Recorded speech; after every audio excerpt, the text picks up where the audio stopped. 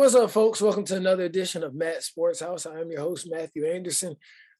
It's got a great episode prepared for you all.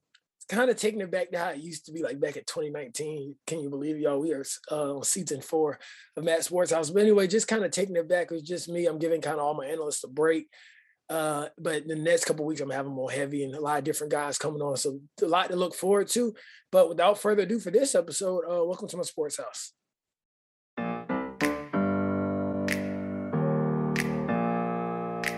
Open up the champagne, pop. It's my house, come on, turn it up. Hear a knock on the door and the night begins. Cause we've done this before, so you come on in. Make yourself at my home, tell me where you been. Pour yourself something cold, baby, cheers to this. Sometimes you gotta stay in, and you know where I live. Yeah, you know what we is. Sometimes you gotta stay in. Welcome to my house, baby. All right, y'all. So we're going to start off, as you could guess, with the University of South Carolina, who got a major home win this week against the Auburn Tigers. The final score of 21-17. Carolina now moves to 6 wins. They're 6-5, and so is Auburn. This is a huge deal for the South Carolina program. And while the season did start off kind of shaky and, almost losing to Vandy and this, that, and the third, South Carolina last year only had 2 wins. So for them to have 6 wins already this season with the chance to make it 7 with the win against Clemson is definitely major for Shane Beamer and just the momentum of that program. I think a lot of times with like business, it's like, okay, look, you can show, you would say investors, but in this case, you could say that you could show like alumni and stuff. It's like, look what we're getting done. Look at the progress here. And there's definitely been some progress. Thoughts on the games. When I first saw it, because y'all do remember TJ Finley, the quarterback for Auburn, last year was quarterback for LSU that kind of came in and just threw South Carolina all around the park. So I didn't know how it was going to go for him in this year's game. But he started off kind of clicking on all cylinders. The offense for Auburn, like they were going to like make South Carolina's defense have a long day. And their running back, Cortavius Bigsby, had a major day, going having 22 carries for 164 yards. And so you kind of would ask Auburn kind of what happened. Y'all able to throw the ball kind of at will, especially the better part of the first quarter. And then Cortavius had a great day running the ball, and a lot of times that run opens up the pass, but they definitely were not able to maintain it. They started off the game going on a 14-0 run. Then the second quarter, Carolina scored 14, even up at 14-14. And then Carolina was just able to get that touchdown in the third quarter that made it 21, while Auburn was only able to get 3 points in the third. And obviously the final score was 21-17. So like I said, major win again for Beamer as he continues to get that momentum going for the Gamecocks. In his first year, it was already a success. Now that they go beat Clemson, man, oh man, everybody, they'll be like, hey, this is the best guy since Steve Spurrier. Well, I guess it's just been Will Muschamp in between. But they'll definitely be amped about his progress made thus far. Definitely wanted to highlight South Carolina's running back because, they do have the 3-headed attack with Kevin Harris and then really, I say 4, but Kevin Harris, Quandre Wright, Juju, and what is the other guy's name? I'm thinking of him right now, Marshawn Lloyd. I think that's his name. But anyways, Quandre Wright had himself a day, 16 carries for 99 yards and 6.2 yards per carry, so averaging almost 6 yards a carry. And he had, as far as receiving out the backfield, he had 3 receptions for 69 yards. So just a big day for him. At first, when I saw that stat that he only had 99 yards, I was like, it seems like he did so much more, but some of it came on the receiving end as well. And next up, Kevin Harris had 13 carries for 63 yards. I thought it was so great for at the end of the game, whenever the Auburn defensive line was super tired, the Auburn defense in total was just super tired for the Carolina to be able to bring in Kevin Harris, who was almost like fresh wheels. And he was able to kind of help them seal the game. Did want to mention that Auburn made a crucial mistake. So for all the guys that listen that play high school football or whatever have you, whenever your coaches are doing, when you're doing like special teams, and the coaches says like it's so important if you're receiving the punt for the guy to tell everybody to get away from the ball, make sure that you actually do that because you got to see what happens in this game. The punt returner for Auburn wasn't loud enough. And so his blockers weren't alerted that they need to get away from the ball or at least try to find the ball so it accidentally hits one of the guys on the leg and you see what happens for that. So that call, I think they call it hot or different teams have different uses of the word, but it's like get away from the ball. And when you don't do that, you don't communicate, you see what happens. So cost Auburn the loss. I know Auburn is mad. This is now 2 years in a row where they have come to South Carolina and lost. So think about that, 2-8 the year that South Carolina had last year. One of those was against the SEC West opponent, and it was none other than the Auburn Tigers. Also, definitely wanted to give a shout out to Jason Brown, who went 10 for 15 for 157 yards, 3 touchdowns, and 1 interception. A lot of debate is going around the Columbia area. Should he been the starter right after Luke Doty went down instead of bringing Zeb in? Maybe the coaching staff felt like he still needed to develop a little bit more. He is a redshirt senior this year, but I'm pretty sure because of COVID, he'll have an extra year if he wants to. So I'm sure he'll come back. But then the question becomes for the coaching staff, is Luke Doty your guy? And whenever he's fully healthy, or do you want to continue with Jason Brown coming off the momentum off of this season, as long as they finish out the season somewhat well? Or do you make an open quarterback battle? So that's definitely something to watch in Columbia. But yeah, like I said, big date against Clemson next Saturday night, the Saturday night coming, 7:30 p.m. I think everybody's excited. The guys from the upstate, obviously the people in Columbia. It should be a great one. But since we're talking about Clemson, got to talk about the Clemson Tigers who battled the Wake Forest Demon Deacons. Wake Forest only had 1 loss coming into this game. So it was really like a question, I feel like jokingly in the years past, you said, you think Wake Forest got a chance? Everybody's like, God, no. But this year, it was a real chance. But Clemson came out to win with the final score of 48-27. They now go to 8-3. Wake Forest is now 9-2. Big day for the Clemson running backs. And so whenever you have a big day for the running backs, you definitely have to credit that offensive line. But Kobe Pryor, 24 carries for 191 yards and 2 touchdowns. Will Shipley, 19 carries for 112 yards and 2 more touchdowns. So big days for both of those guys. Like it's Wake Forest, I don't want to put too much into it. But what I do want to say is I think that this game next week is going to be won and lost in the trenches. Because if Clemson's offensive line can get a push and their running backs can run as well as they did against, this is Wake Forest versus South Carolina. These are SEC players. So it's not going to be quite that simple. But if that offensive line can get a push, I think Clemson will be able to obviously get the win in this game. And I'm sure they'll take the blueprint of what Auburn has done and A&M and a couple other teams that have ran the ball really well against South Carolina, because it seems like that has kind of been their Achilles heel, if you will. And so I think it's going to be one like that. And then also will the South Carolina, Zaquandre Wright and the South Carolina running game be able to get going against that Clemson defense?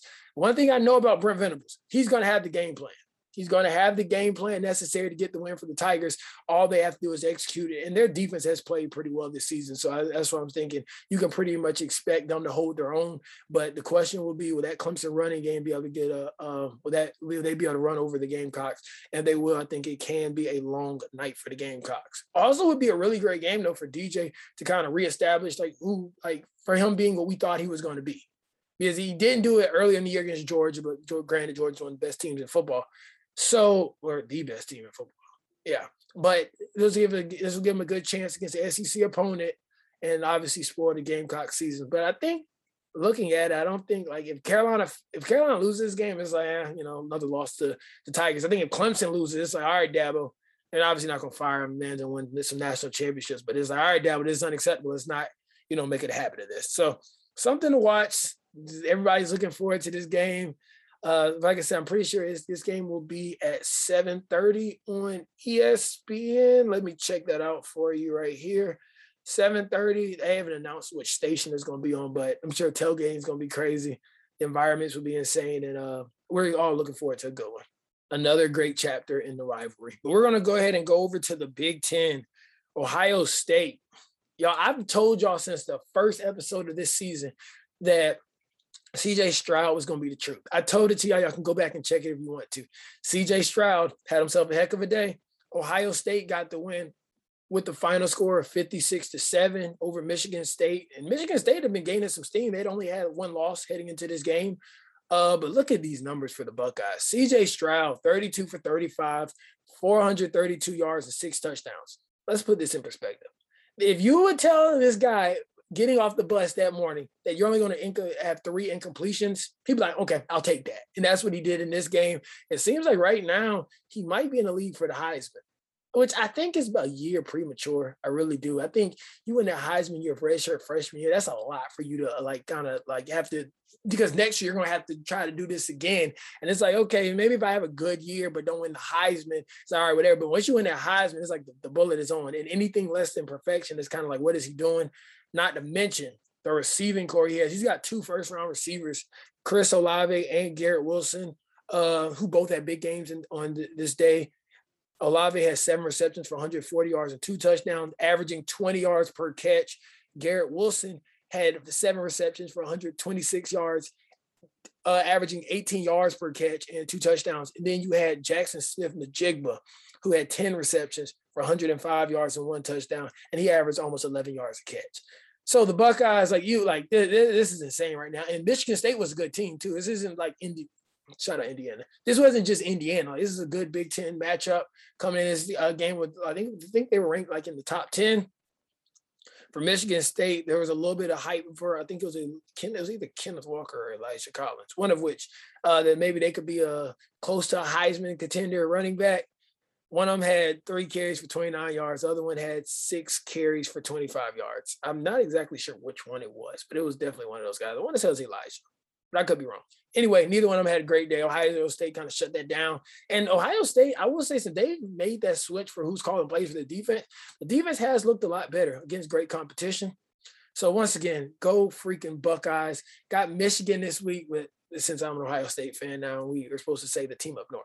So we have a big matchup this week against the team up north and one of the biggest rivalry in all of sports. It's going to be 12 o'clock. I'm pretty sure this game will be on Fox. So look forward to Joel Klatt being on the call with, I always forget that because he's really good at it too. Anyway, like I said, Joel Klatt, and Joel Klatt will be color commentary and other guys play-by-play. He's the same guy who had that clip, and as a matter of fact, I'm gonna find it so I can put it in right here. Whenever Denzel Ward had that hit against one of those Big Ten teams, and he was like, "Ate my sandwich." It don't matter. I'm gonna have it playing right here. Wartenschlager to the sideline, caught, first down. Woo! What a hit! Denzel Ward! You got barbecue back there? And you didn't invite me? Hurt my feelings. But definitely looking forward to this one. Need Ohio State to win this one, then go ahead and take care of business in the Big Ten championship game, and they're still in the college football playoff. It's going to be interesting to see what happens with Cincinnati. Are they in? Would they have let another team that potentially could be a conference champion jump them?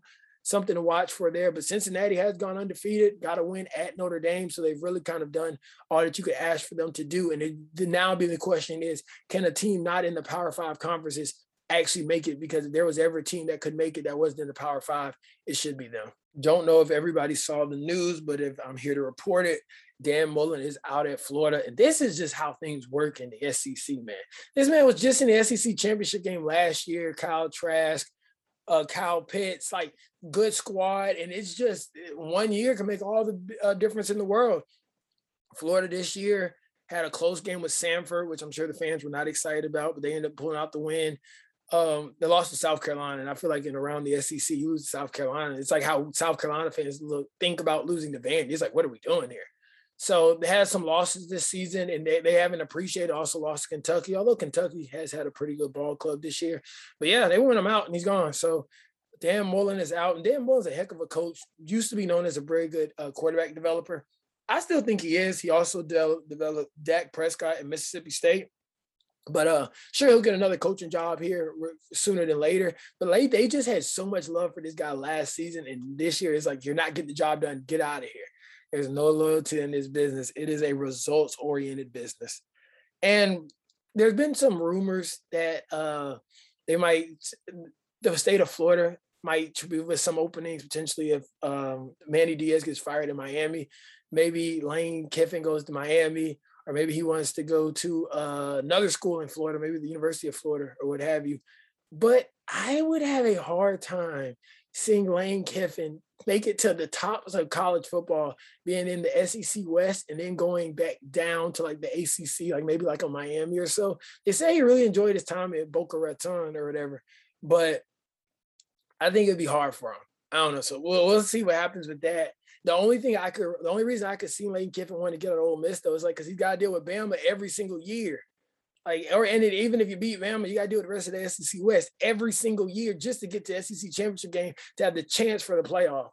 And him and Matt Corral have had a really good relationship, but Matt is obviously going to the draft this year. So it's like, if there is a time to leave, the time would be now. I think he ends up staying in Ole Miss, but that is definitely a storyline to watch. So, we will keep you posted here on Matt Sports House. Now, so down in, like I said, we guess we kind of stay in the SEC community, if you will. Elias Ricks, cornerback, 6'2", former 5-star. I think he's from the state of California, but went to IMG Academy. They ended up going to LSU, was a beast last year. This year, he's been dealing with a lot of injuries. Real tall DB, like I said, 6'2". He's announced that he's transferring. That has to be a bummer for LSU. It's like, man, all of our players keep leaving. Eric Gilbert leaves. These other guys leaves. And then they're a lot of times like these 5-star guys that you usually would have seen staked it out at LSU. You've seen the ranks of not 5 stars, but great talents, the Odell Beckhams, the Jarvis Landrys, Joe Burrows, all those guys at LSU. And Joe Burrow is a poor example in this case because he transferred in. But a lot of these guys, it's like, maybe it's not going great there, but they just stick it out, and it usually turns into they usually have great careers at LSU. But now with the addition of the transfer portal, you have a lot of these guys leaving. Like I said, he was a former 5-star that actually panned out because he had a great freshman campaign before last season, before dealing with injuries this season. But he's transferring, so that's something to watch there. And the last thing I'm going to mention about the SEC is this SEC championship game is going to be so good this year. It's going to be so good. You're going to get to see Bryce Young versus that, and those weapons, most notably Jameson Williams, which is another receiver I've been telling you all about since the beginning of the season. Whenever I first heard that he transferred from Ohio State, that I was like, let me make sure I let the listeners know about him, and he has not disappointed this year. He already has 59 receptions for 1,218 yards and 13 touchdowns, averaging 21 yards per catch. And just think, he was like the 3rd best receiver at Ohio State. That's insane.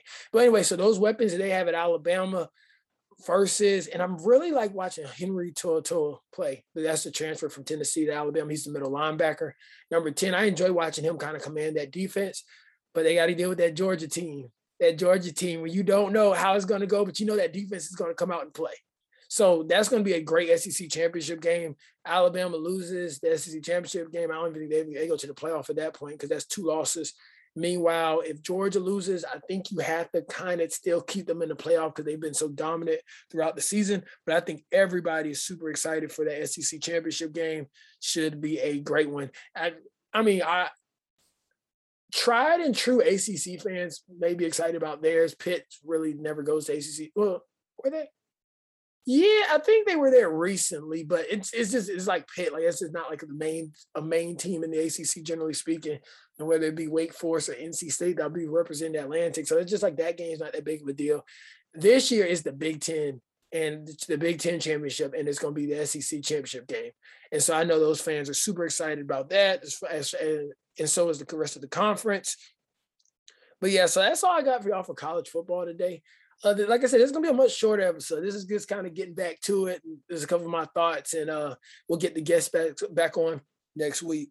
But last but not least, in the NFL, we have to talk about Cam Newton's return. Cam Newton's return back to Carolina. It was great when he ran out the tunnel. They had the "I'm Coming Home" playing, which is probably going to be the outro for this episode. Yeah, but they had Cam Newton run out the tunnel. I'm coming home. You saw him score the touchdown, and then he runs to the center of the field, kind of get all the fans hyped up and kind of to bring the attention to himself. Shannon Sharp didn't appreciate that, but to me, that's so Cam Newton. I'm not even surprised. But all of that was great, but I think all the fans would have traded all that for a win. Because this was supposed to be perfect. This is supposed to be like a perfect way of this thing like gets going. Cam Newton comes back. He gets signed. Obviously played a little bit in the game against Arizona, but it was against Washington this week. They're supposed to pick up the win at home. And everyone's like, Cam is back. But the Panthers lost with the final score of 27-21 to the Washington football team. Cam played pretty well. There's still some throws I watch him making. It's like, it seemed like that throw. And I know he had like a shoulder surgery and he just spent some time in the NFL, so there's some natural bumps and bruises. But there are a couple of throws where you used to watch Cam make easily. It just seems like he has to work a little bit harder to make those throws now. But Yeah, what can you say about Taylor Heineke, who is the Washington football team's quarterback?